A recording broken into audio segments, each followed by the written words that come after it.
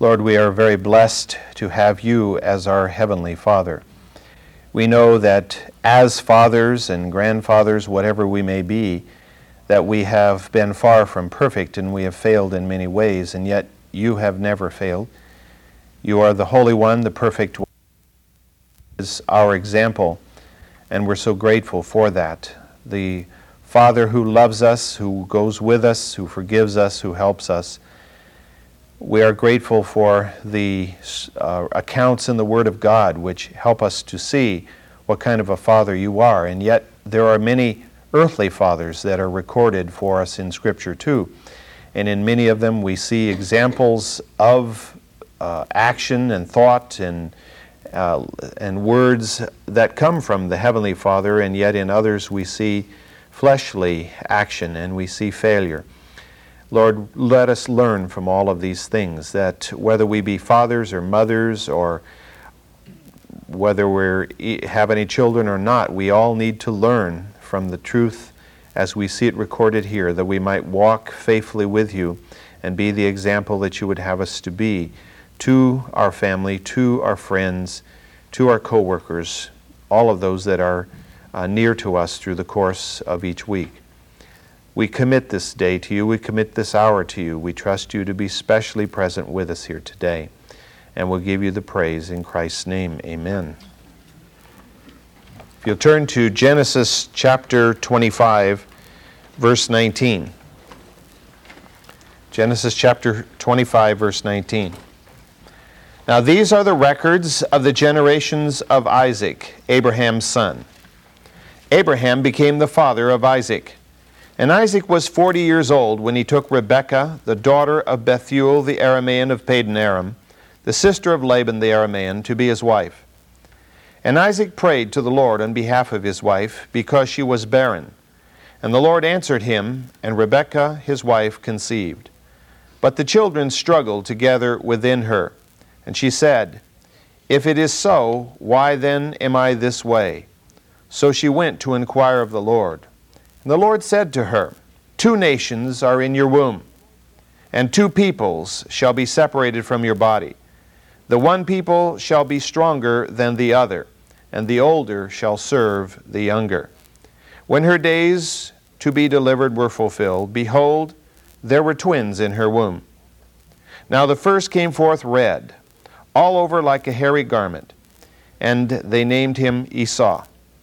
And afterward his brother came forth with his hand holding onto Esau's heel. So they named him, so his name was called Jacob. And Isaac was 60 years old when she gave birth to them. Last week we came to the point of Isaac's prayer. For approximately 20 years, somewhere in that neighborhood, Rebekah had been barren, no children. And so finally, Isaac had probably prayed many times, but now we see the prayer brought to fruition. And last week we ended looking at some of the key elements that we need to be aware of if we want to be people who can pray effectively.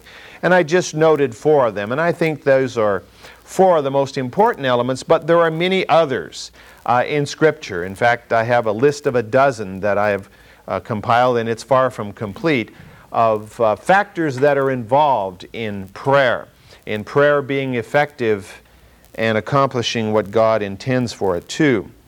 But in the case here of Rebekah and Isaac, God answers, she conceives, and she becomes pregnant. It's interesting, though, to note that the answer to prayer does not always come easily. Sometimes there is difficulty in the actual answering of the prayer, and that is what Rebekah found here. She had a difficult pregnancy. Apparently, she was often in pain, and I think she was awake much at night with this battle going on inside her. And after a while, it became of great concern to her. Now, although she had never been pregnant before and had never carried a child, she, from her contact with her mother and other family members and many in the community of those days, knew more or less what pregnancy should be like, and this seemed unusual to her. And she finally was driven to go to the Lord herself in prayer. And so she did so. And she sought the Lord, we're told.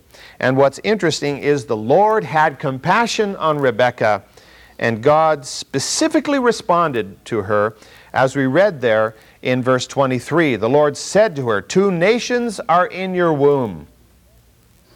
No wonder she was having so much trouble. There are 2 nations in there. 2 people shall be separated from your body. The one people shall be stronger than the other, and the older shall serve the younger. Well, I think this was a bit of a strange answer as far as she was concerned.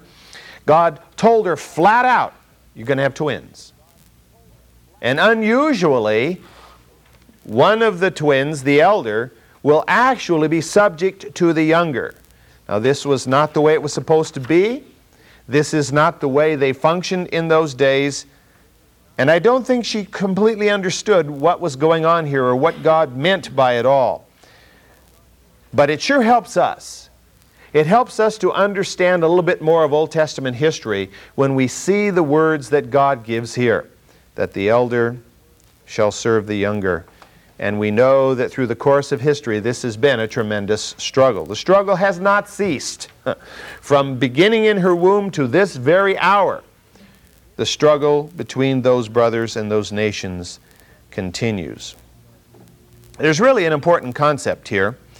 The Hebrew word, which is translated struggled here, literally means crush or oppress. So, I mean, we're not talking about just a friendly little tussle here, you know, kind of a living room wrestling match. We're talking about 2 who are really at each other. I mean, this is a serious matter between these 2 brothers. And it began in the womb. Now, how can this be? You know, we can't even understand that. We know from the sonograms that have been made that, you know, a baby is more advanced than maybe we thought in terms of the things that a baby might do in the womb. We've seen, you know, the pictures of the baby sucking its thumb and doing various things. But the idea of 2 babies in there in this struggle before they're even born is hard for us to grasp. Most of us probably don't remember too much of what went on while we were in the womb. You know, can you go back and think, oh yes, I remember what my mother was doing when I was, you know, 8 months in there? Probably not. In fact, most of us probably struggle with the first couple of years. Now, that doesn't mean that we're not conscious beings before we're, say, 3 years old. We definitely are. We're conscious beings from the time we're very, very young. And we have an awareness of our surrounding. We just don't have a memory of it that can be recalled. That's not to say it's not in our memory, but we're not able, most of us at least, aren't able to recall it. Whatever was in their minds, whatever was going on there, they were actually in sort of a combat. There was a wrestling going on there inside the womb itself. The question, of course, that arises, especially in our day and age, when there's this constant teaching in our secular society that, you know, this is nothing but a blob of tissue in there and it doesn't mean anything until it's born. So, you know, why be concerned about it? But when is a human being first truly human? This is the big question. And the courts haven't really ultimately resolved it because obviously they're not working from the foundation of truth, even though that's what they think they're doing. There's absolute certainty from Scripture that a human being is human long before birth. And birth is not the beginning of a human being. Let me just, these are popular scriptures, I know, especially in our day and age when there's so much pro-life and pro-death, or whatever you want to call the different sides here. But in Luke chapter 1, we have really a fascinating account that we read about at Christmas time, of course, primarily. But Luke chapter 1, looking at verse 41. And it came about that when Elizabeth heard Mary's greeting, the baby leaped in her womb. And Elizabeth was filled with the Holy Spirit. And she cried out with a loud voice and said, Blessed among women are you, and blessed is the fruit of your womb. How has it happened to me that the mother of my Lord should come to me? For behold, when the sound of your greeting reached my ears, the baby leaped in my womb for joy. Now some would try to say, well, the baby hiccuped, or, baby was just changing position. Had nothing to do with Mary. This is the inspired Word of God. If it says the baby leaped for joy, the baby leaped for joy. John the Baptist, we're told, was filled with the Holy Spirit from the moment of his conception. How can that be? We cannot comprehend that. We don't understand. But God is able to do what God chooses to do. This is obviously an indication that John the Baptist was a human being long before he was born. You can't fill a blob of tissue with the Holy Spirit. You can't have a blob of tissue leaping for joy, right? This is a human being. It was John the Baptist. Of course, the most often quoted scripture by the pro-life element today in our society is Psalm 139, where David has been given such wonderful insight by God. Some like to just pass this off as poetry, but this isn't poetry. As you look at Psalm 139, you discover that there are three segments of verses. There's the first paragraph, which is the first 6 verses. There's a second paragraph, which is 7 through 12. And a third paragraph, 13 through 16, and of course, the remaining part of the chapter. But what's interesting is the first 6 verses deal with the omniscience of God. The second set of 6 deal with the omnipresence of God. And the third set, the 4 verses there, deal with the omnipotence of God. So this display of who God is, His omniscience, His omnipotence, and His omnipresence, are displayed as David recalls or recounts the very depth of a soul and goes back to the very moment of conception. Look, if you will, at verse 13. For thou didst form my inward parts. Thou didst weave me in my mother's womb. I will give thanks to thee, for I am fearfully and wonderfully made. Wonderful are thy works, and my soul knows it very well. My frame was not hidden from thee, when I was made in secret, and skillfully wrought in the depths of the earth. Thine eyes have seen my unformed substance, and in thy book they were all written, the days that were ordained for me, when as yet there was not one of them, meaning not one of them as a born child. The days of the child were ordained by God before the child was ever born.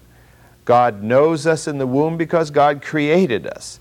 Each of us is a created individual. Oh yes, we're the product of the joining of the sperm and the ovum and meiosis and all that which goes on in there, and the multiplication and ultimately the formation and the product of DNA and all this kind of thing.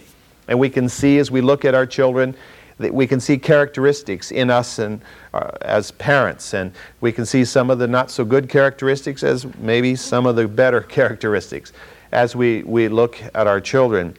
But we have to understand that whatever the physical process is, whatever the biological process is, God has performed a creative act. They have, throughout the course of history, theologians have struggled and argued over the question of the origin of the soul. Where does the soul come from? That inner force within us which is beyond the biological, that which is not possessed by the tree or the dog or the mouse or the bug, that which is eternal within us. Where does that come from? That can't be the product of DNA. That can't be the product of meiosis. That's got to be something that God gives to us at the moment of conception and develops along with our biological being. Obviously, if it were something that went along with the DNA, then why don't the animals have it? Why do they not possess an eternal soul? Because it is the gift of God, something that God has created and endows that person with, I believe, and I think the Scripture makes it clear, from the moment of conception. In fact, existed, and I'm not teaching the pre-existence here of souls in the sense of somebody's soul's out there wandering around waiting to be stuck in a body. But look, if you will, at Revelation 13:8. we get some kind of a real clear conception of the fact that although our soul does not exist in this world until the moment of our conception, God knew us long before. Revelation 13:8, and all who dwell on earth will worship him, everyone whose name has not been written from the foundation of the world in the book of life of the Lamb who was slain. By derivation from this verse, we know that our names were written in the book of life from before the foundation of the world, meaning before God ever created heaven and earth. Our names were written in the book of life. Now we can extrapolate all kinds of things like from that. We can create all kinds of problems. We can have all kinds of arguments over this concept. But it's clear in the Scripture that you and I were in the mind of God before He even created this planet. My question has always been, if God knew, since we know God knew that Satan would have his way and this world would become a corrupt place and billions of people would choose to reject God, why didn't God junk plan A and go with plan B if He had one? No. Why did He go with this program? It's not ours to know in this life why God chose this way to go, fully. We can guess at it and we can look at the Scripture and see what we think it's saying. But ultimately, the question is, why did God create a Lucifer who would become a Satan and who would do all of these things? We don't know. We can, make our educated guess. But the Scripture is plain. You and I are not the product of just DNA. We're the product of the mind of God. In fact, I don't have it on the outline, but in James chapter 1, verse 18, we read this: in the exercise of His will, He brought us forth by the word of truth, so that we might be, as it were, the first fruits among His creatures. Now, certainly this is talking about the born-again experience, but I don't think it's only limited to the born-again experience. I think it also includes the birth in the first place, that He brought us forth according to His will. And we have become the first fruits in the sense that we alone, of all God's created creatures, will be partners with Him, will enter the kingdom, will be joint heirs with Jesus Christ. Oh, we see lots of nice, lovely animals in this world, but they don't have that privilege, they don't have that call upon them that has been put upon us. And so, really, there's no way to look at it shy of knowing that a human being exists even before that, in the mind of God, that human being exists even before conception. Ellen? In that Revelation 13 page, why does it say His name has not been written? Why is the not there? Well, the not is there because of the context of the particular passage. This is talking about the coming of the beast up from the sea, the one that we have termed Antichrist because of other passages. And it says in verse 7, He came to make war with the saints and to overcome them, and authority for every tribe and people and tongue, nation given Him. And all who dwell on earth will worship Him, whose name was not, everyone whose name was not written. There's a scripture which says in, Philippians, every knee shall bow and every tongue shall confess that Jesus Christ is Lord. That means everybody from the beginning of time, whether we're talking about Nimrod, or we're talking about Esau, or we're talking about Ishmael, or we're talking about Hitler, or whoever we're talking about, every knee will bow. Some of them will bow on this planet, but it won't be because they are bowing in their hearts. They're simply bowing because they have no other choice but what to bow. And in this particular case, of course, we're talking about those who are bowing to worship the Antichrist. Now, they're doing it physically here on this planet because the saints, of course, have refused to do that. Those who will bow to the Antichrist will one day be forced to bow to Christ, but that will be too late unless they, of course, do it here on this planet before the end. So, from these passages, I derive the teaching that there never was a time from the moment of our conception to this very minute in which we were not fully, truly human in every sense of the word. We were never a blob of tissue. We were never just a little bit of protoplasm causing discomfort. We were a human being from that very moment of conception. And of course, from God's point of view, even before that. What that means is, of course, that it gives us kind of a proper perspective on abortion. And that is, of course, that it is the taking of a human life. It's not just the removal of some uncomfortable blob of tissue. And of course, if it's performed, if abortion is performed only for the purpose of convenience or for social or economic factors, then it becomes, clearly murder, as Scripture would teach. We are, I think, made painfully aware here in America and throughout the Western world that this has become such a widely practiced thing that we have a literal Holocaust on our hands. In fact, I was reading, what's that newsletter we get? National Right to Life Committee newsletter. And they were advertising in their T-shirt you could get where it shows Hitler killed 6 million, America 30 million. And of course this is putting the whole thing in perspective. And America's not alone in this. The whole West is responsible along this line with the same kind of Holocaust. And just as it was explained away in World War II, so it's explained away today. And people accept the explanation, although it's irrational. Yes. Going to Genesis, verse 23, it said that the Lord said to Rebekah, at this time, was the Lord's voice audibly heard, or was this be something that was maybe she heard in her heart, or was there someone speaking for the Lord to her? There's no indication that anyone else is involved, that it's a direct manifestation of God, whether audible. In other words, could somebody else have heard it had they been there? Or in her heart, you can't tell. Can't tell. Usually, when it's presented this way, especially in the book of Genesis, it seems to indicate that it was an audible thing. It does not say that she appeared, or that is, he appeared to her.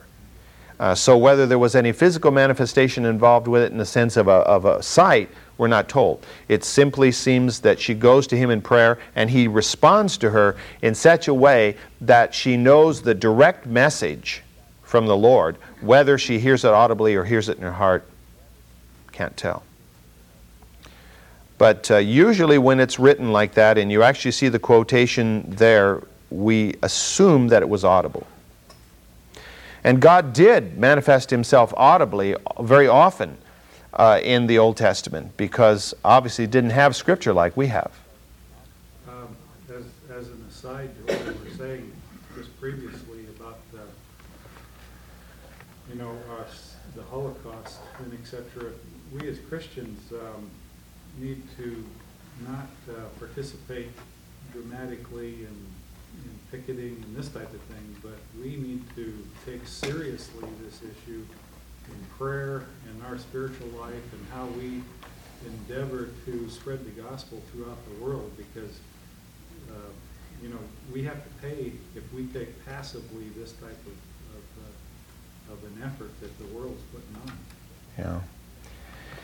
This of course is a real struggle, and we could spend a lot of time talking about it, because there are different viewpoints as to what ought to be done here, as we well know. That's why I limited it to prayer. Yes, and I tend to agree with what you're saying, Kendall, myself. And I think we're all probably, I shouldn't say we're all, I know that at times we're probably remiss in our prayer. But we definitely need to see a massive revival, I believe. If a great revival were to sweep this nation, it would change the complexion of everything.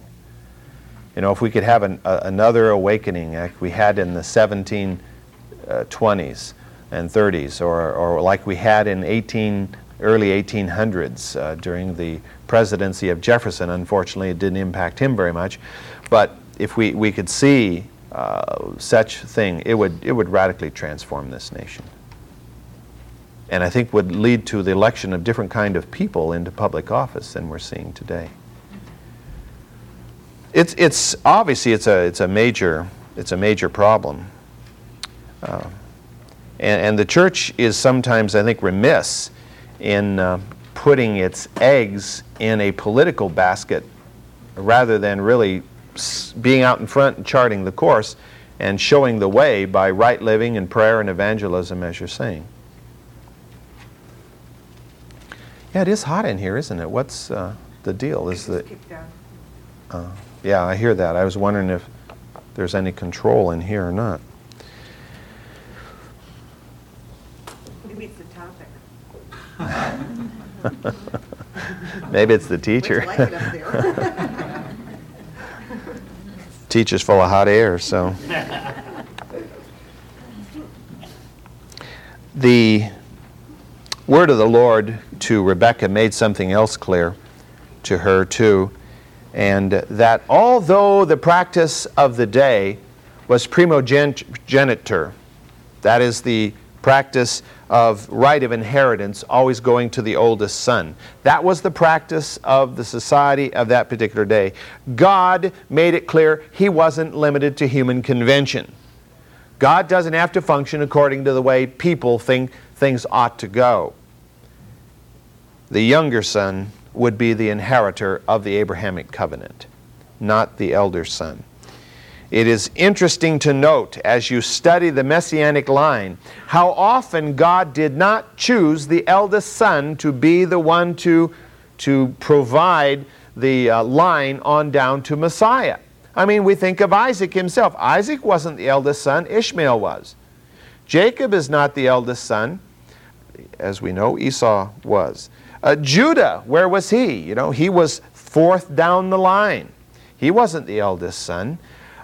David was not the eldest son, he was the youngest son. Solomon was not the eldest son, and so on down the line you keep finding this. God chooses the one that He wants to be there, the one that He knows will be obedient and will fulfill the role. He's not concerned about whether he's eldest, youngest, or where he is.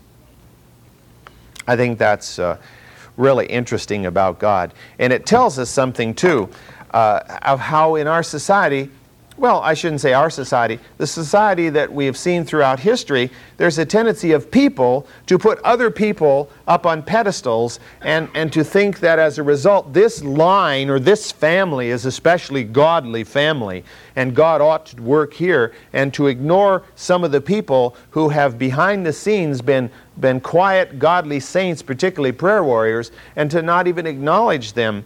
And yet when you look at the line of Messiah, not only do you not have the eldest sons, look at some of the women who gave birth to the one who would be the next person in the line of Messiah. You know, Rahab the harlot.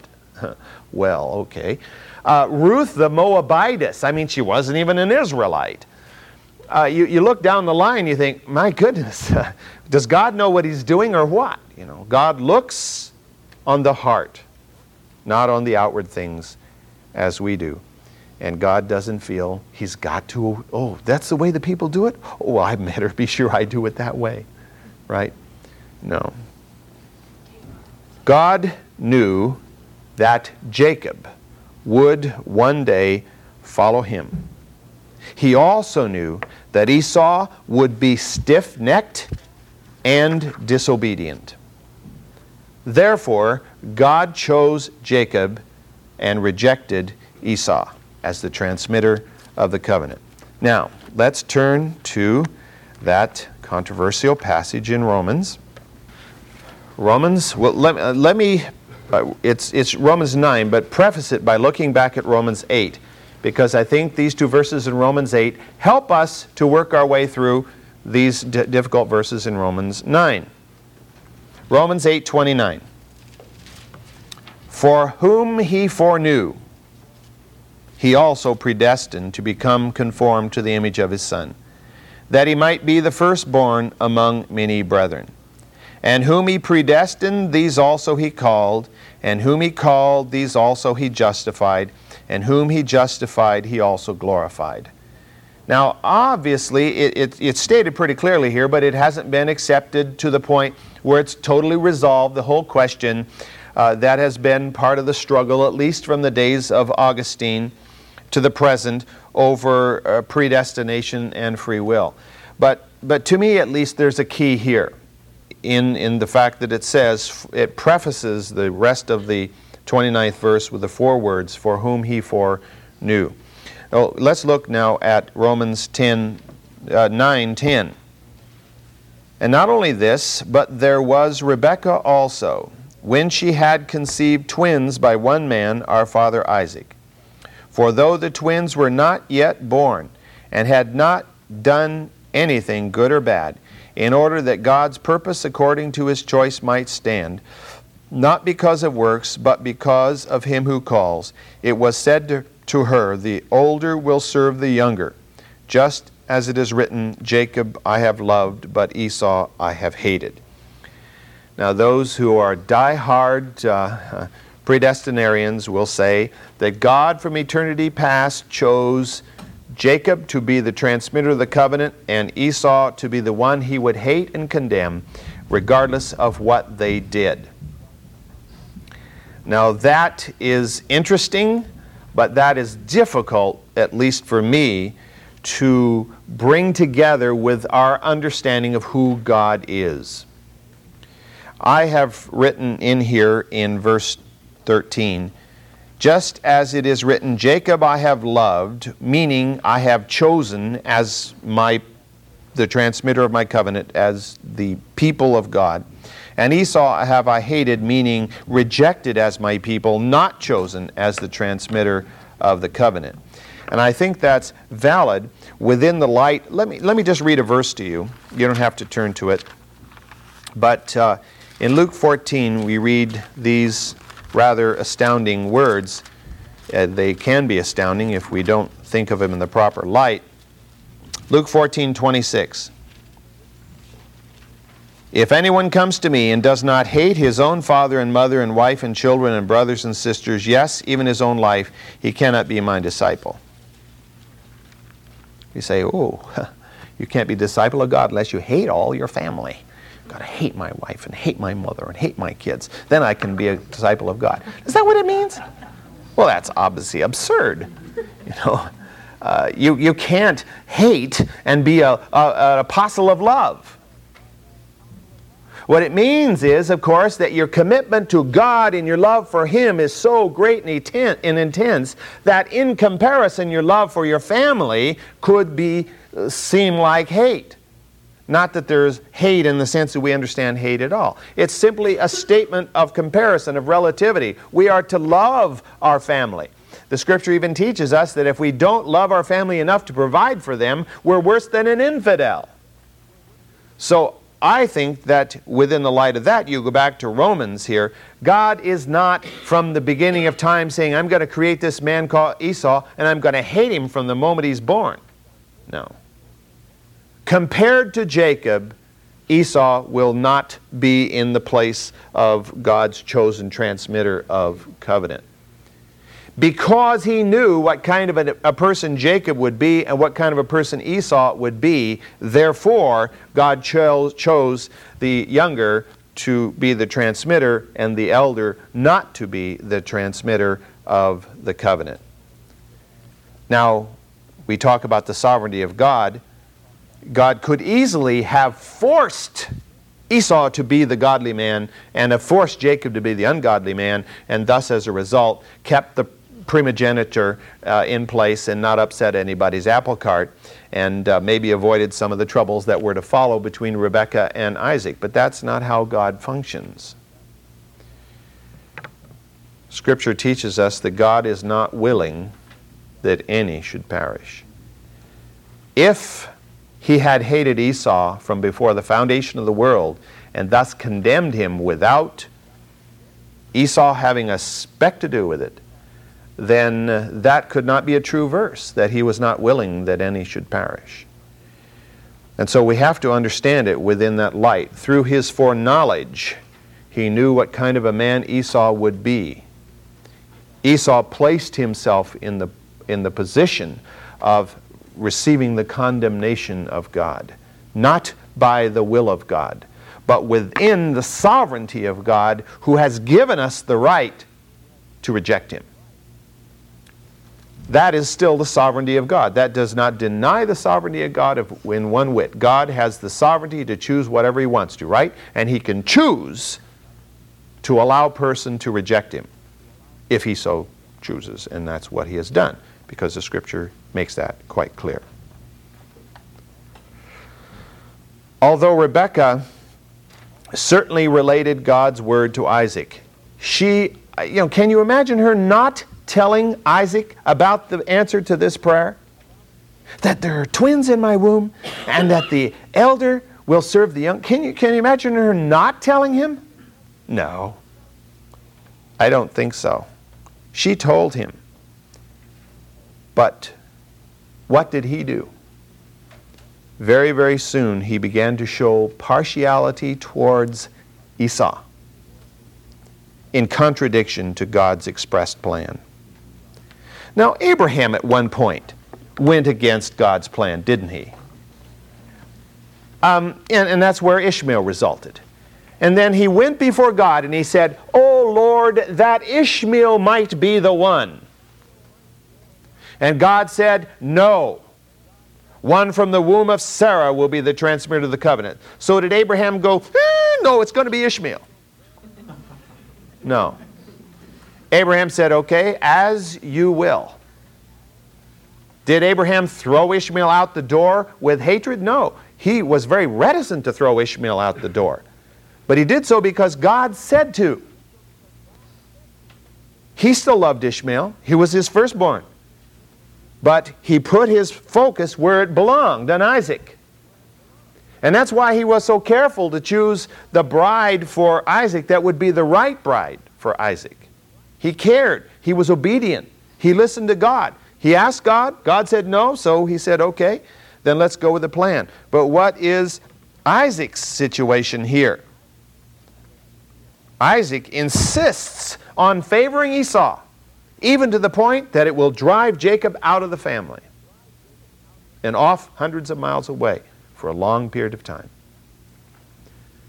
It's very interesting as you read through the Old Testament, you find this bright, shining example of Abraham, and you see the example of Jacob, not always bright and shining, but nevertheless there. And sandwiched in between you have Isaac. Much less space given to Isaac than to either Abraham or Jacob. And although he was a man of peace, he was also a man who was, this is Father's Day, wasn't really the best of fathers. In fact, he probably had something to do with the failure of his son Esau. One of the few descriptions of birth given in Scripture is given in verses 25 and 26 of Genesis 25. We're told that Esau was born first. We're told that he was ruddy and hairy. Now his name was Esau, which meant pressed or squeezed, because it was his heel that was squeezed by Jacob as Esau was born. So he was called the squeezed one, Esau. But he would also later on be given the nickname Edom, which means red or ruddy. Now, was he given that name because he was red or ruddy? Was he called that from the beginning? Well, it's not clear in Scripture. It's very possible he was. But it was certainly attached to him in Scripture from the moment that he chose to trade his birthright for some red soup, which is called Edom, there in the passage having to do with this red lentil soup that Jacob was cooking up there. Later on, well, let's look down at verse 30 of Genesis 25. And Esau said to Jacob, "Please let me have a swallow of that red stuff there, that Edom, for I'm famished." Therefore his name was called Edom. So whether he'd been called that because of his complexion, he definitely was called that because he was willing to sell his birthright for a bowl of red lentil soup. Now it's interesting also, we discover that his homeland, which was called in Scripture Mount Seir. Mount Seir means hairy mountain, or mountain of the hairy one. So Esau made his impact as a ruddy, hairy man on the landscape.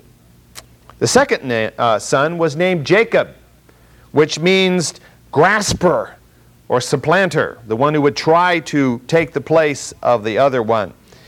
We're told in the last part of the passage we just read, verse 26, and Isaac was 60 years old when she gave birth to them. We're told that he was approximately 40 when he married Rebekah. Now he's approximately 60. And I say approximately because not only are these numbers round numbers, which causes us to have a little bit of suspicion, but when you start adding all these things together and figuring in the death of Sarah and everything, you discover that he was at 40-ish, and now he's 60-ish. It's a plus or minus factor here. And that needs to be noted because the ancient Hebrews were not concerned with specific dates or specific chronology. It wasn't important to them. You and I, we can't live if we don't know, oh, it's 10:20 now, you know. It's Sunday now. It's June 20th now. We can't function without knowing all these things. But to the ancient Hebrews, it was no big deal. I mean, after all, if you spend all your life raising sheep, it's kind of irrelevant, isn't it? What day of the month it is, or what time of the day it is. You know, it's kind of a drag no matter how you look at it.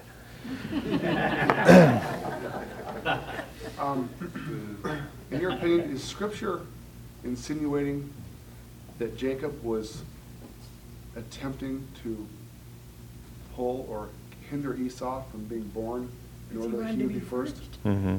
That's what it's insinuating, specifically by the name given there. Now, we could argue, no, that's just what they called him because he had his hand on his brother's heel when they were born. But as you go on through Scripture, you get a definite feeling that this was part of the nature, the character of Jacob himself. And later on, he has a real struggle with this, and God renames him, but it keeps flip-flopping back to the old name. What I find valuable about understanding something of the nature of these individuals is it gives us hope. You know?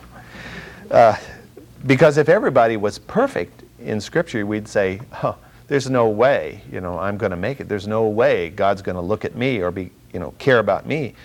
But we look at these people and they have so many faults and failures and problems, and they goof up. It just sounds like my daily diary, you know. And so I can have hope here, you know. Now, where's Abraham? Well, we're not told where Abraham was. Abraham's about 160 years old at this point. He's raising a new family himself at this point in time. But the birth of the sons was certainly known to him if he wasn't at the actual point of the nursery. Let's read the last verses in the chapter, verse 27.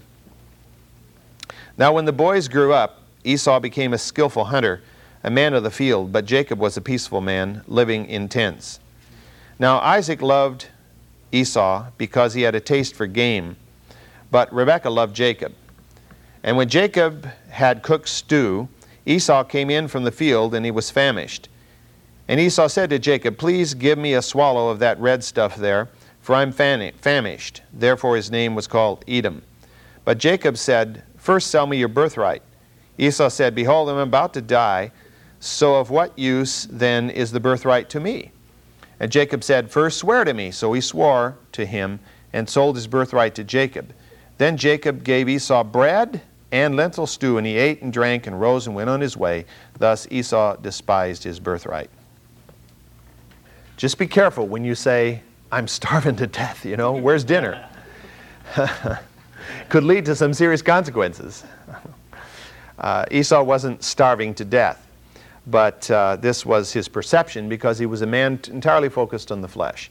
And to him, to be greatly in hunger was just all-consuming, and he had no thought for anything else.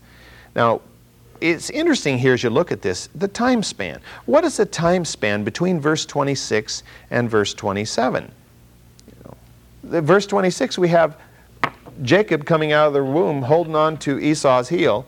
And now suddenly in verse 27, it simply says, when the boys grew up, and goes on and talks about this event.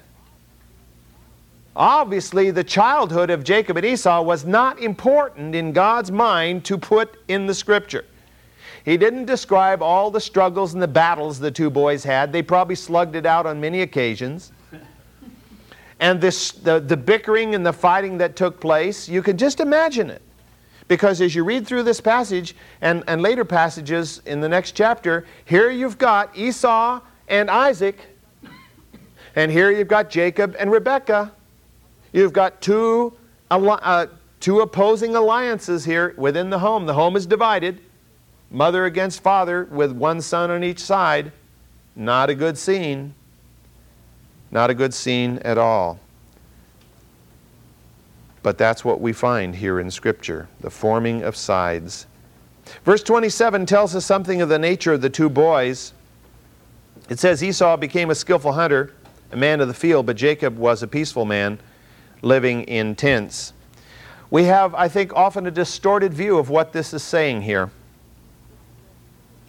The Scripture says he was a skillful hunter, meaning he was a knowledgeable hunting man of the field. Many think that this was a very commendable thing. Here was a he-man. You know, an Arnold Schwarzenegger. You know, with his rapid-fire bow, you know.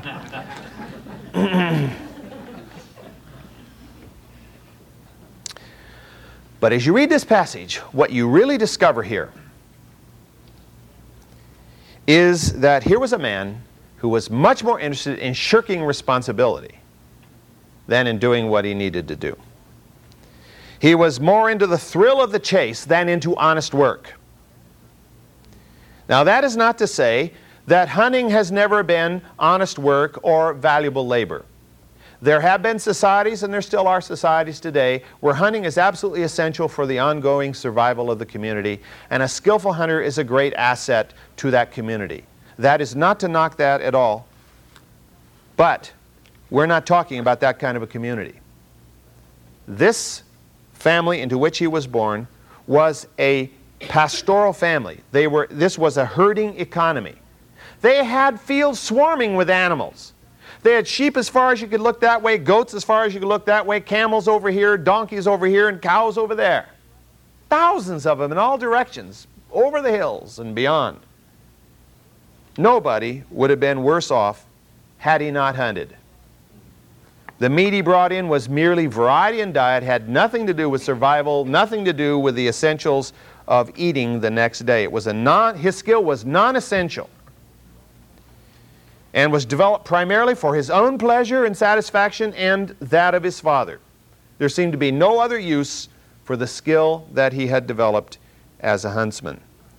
In fact, what he was a rebel. And he was unwilling to accept responsibility. Much easier to go out in the field and hunt and pretend like you're doing something important than to stay home and do the job that needed to be done. You know, get these animals sheared over here, get these animals slaughtered over there, get these here, get those there, take care of the business of the family. No, I'm going hunting. You know, and really you see that in families in America today. Guys got some kind of a sport, whether it's hunting or driving these trucks with wheels as tall as you are, you know, and crushing cars with them, or whatever you do, you know. There are guys who've got these things that they're going to do. What's the real purpose of it? For their own satisfaction and to shirk responsibility of the home. It has no other use. It's not valuable in the society. It's not even valuable for him or for the home to do that. In fact, we live in a society where we're so concerned about, boy, I got to get home and kick up my heels and rest by the pool and sip my lemonade because I'm going bananas. You know, we're not going bananas. The human being can take a whole lot more than we give it credit for. We spend a whole lot more time relaxing than almost any society in history. And we make a passionate art out of it. And we spend vast sums of money. You go back through ancient history, and only the very limited few, like the wealthy of ancient Rome and ancient Greece, spend money like we do on very needless things. Things that are not important and non-essential to the well-being of the person or to the family. And that's not to say we don't need some recreation, or that we don't need some quiet time, or we don't need that quiet time by the pool occasionally. But we make a cult out of it, you know. And you look at television. What are they always doing, you know? Sipping beer out by the beach and all these things that they're doing. It's like that's a lifestyle, and it is for many people. But this man was simply rebelling against responsibility. And it may be significant that the only other hunter mentioned in the Scripture up to this time is Nimrod. And Nimrod, we're told, was a rebel against man and God. And another man is Ishmael. And Ishmael, we're told, was a skillful archer, and by implication, probably a hunter, and we're told he was a rebel. Now, I'm not saying that everybody who hunts is a rebel, by any means. But this was their way in that day of shirking responsibility by having a skill which was non-essential. We find many other ways in our society which to do it. I know some of you may play golf, and I'm not knocking golf. I enjoy it. I haven't played it for a long time. But you know, some people spend hours and hours and days a week out playing. And what is the real reason? You know, probably to shirk responsibility. It's not that essential. It's not that important to be doing. And maybe it's avoiding doing something that is important. Now Jacob, we need to just look at him too. He's often given bad press. And part of this comes through the King James translation. The King James Version, I don't know if any of you have it, but it calls him a plain man. Now that sounds pretty yucky. A plain man, you know, just kind of a plain old milquetoast, you know, type guy. And so as you read this, you get the idea, here's Esau, the He-Man. And there was a little skinny little milquetoast Jacob over here, you know. And this is the view we get. And we think, well, you know, God kind of goofed here. Why did he get this little squeaky guy when he could have gotten the real man over here to be the carrier of the covenant? But here we have a translation in the New American Standard. It says a peaceful man. But you know, even that doesn't really carry the full meaning, because the Hebrew word which is used here means complete, perfect. Perfect in the sense of nothing lacking, not in being like God, but a complete man, a whole man, meaning he knew how to laugh and he knew how to cry. He was strong and he knew how to be gentle. He was all these things. He probably could have hunted too, had he wanted to. There's no implication that he was a weak little milquetoast. In fact, later on we know he wrestled with the angel of God all night. Esau would have been dead the first blow, I think. Esau was... and also you see this in the story about the soup. If Esau was such a muscle man and Jacob was such a wimp, why didn't he just go over and grab him by his hairless chin and say, I want some of that soup or I'm going to knock your block off, you know? No, he doesn't. He bargains with him and he accepts the bargain, because I think Jacob could have faced him off and taken him down. Jacob was not a weakling. I mean, Jacob was a man of strength. I mean, he went off and... Anybody who sleeps all night out in the field with a stone for a pillow is not a weakling. Maybe a nut, but he's not a weakling. If you weren't a nut before, you'd be a nut after. I mean, the only time I did that was when my wife and I took a steamship across Lake Titicaca, and they had pillows, little tiny pillows, which were burlap, and they had straw in it or something like that. That's the closest thing to a rock I've ever slept on. Didn't sleep as a result, of course. But, of course, maybe that's why he had the dream that he had, you know, with his head on that rock. I don't know. Let me just read a word to you. Here I know we have to quit. But Job, the first chapter of Job, we have another use of the same word. Job 1:8, For the Lord said to Satan, have you considered my servant Job? For there is no one like him on earth, a blameless and upright man, fearing God and turning away from evil. The same Hebrew word is used here for blameless and upright that is used for Jacob. So we have to understand this. What we really have is Jacob, who is a serious, mature person to whom God can speak. He's got his faults and he's got his failures. And, you know, as you read this account with the soup, Jacob is not faultless here. It's very possible Jacob planned the whole thing. And so it's premeditated. And it's, you know, trying to usurp God's plan. He knew that he one day would inherit the covenant, so he's going to work it out for himself, just like Abraham and Sarah did with Hagar. So, I mean, he's not faultless here by any means. But when you contrast him, what is Esau? Esau is a carnal, immature, perpetual adolescent is what you've got here, who's got no time for God. And so that's what you have in these two characters here. And as you understand it, as we understand it that way, we begin to understand the struggle that went on within the home, because Rebekah was attracted to a son who had strength of character, who did the job, who was going to be a leader, who had some ambition, some thought for the future. But Isaac was over here fooling around with this adolescent, because in some ways it was a vicarious thing for him to be able in Esau to do what I'm sure he kind of wished he could have done himself. But he didn't have, well, what shall I say? Let's give him credit. He had enough sense to know he'd better stick with what he's supposed to be doing than off shirking all his responsibility. But he kind of wanted to. And so here in Esau, he's getting to do that. And his appetite for game here, of course, plays a role in all of this, as do the lusts of the flesh so often interfere with what God wants to do in our lives, and are allowing God to do that. And it's a real struggle. We were listening to Erwin Lutzer this morning on the radio, and he was saying, when we get saved, why doesn't God just pull us out of this world? You know, so that we don't have to be subject to all the terrible things in this world and all the entanglements.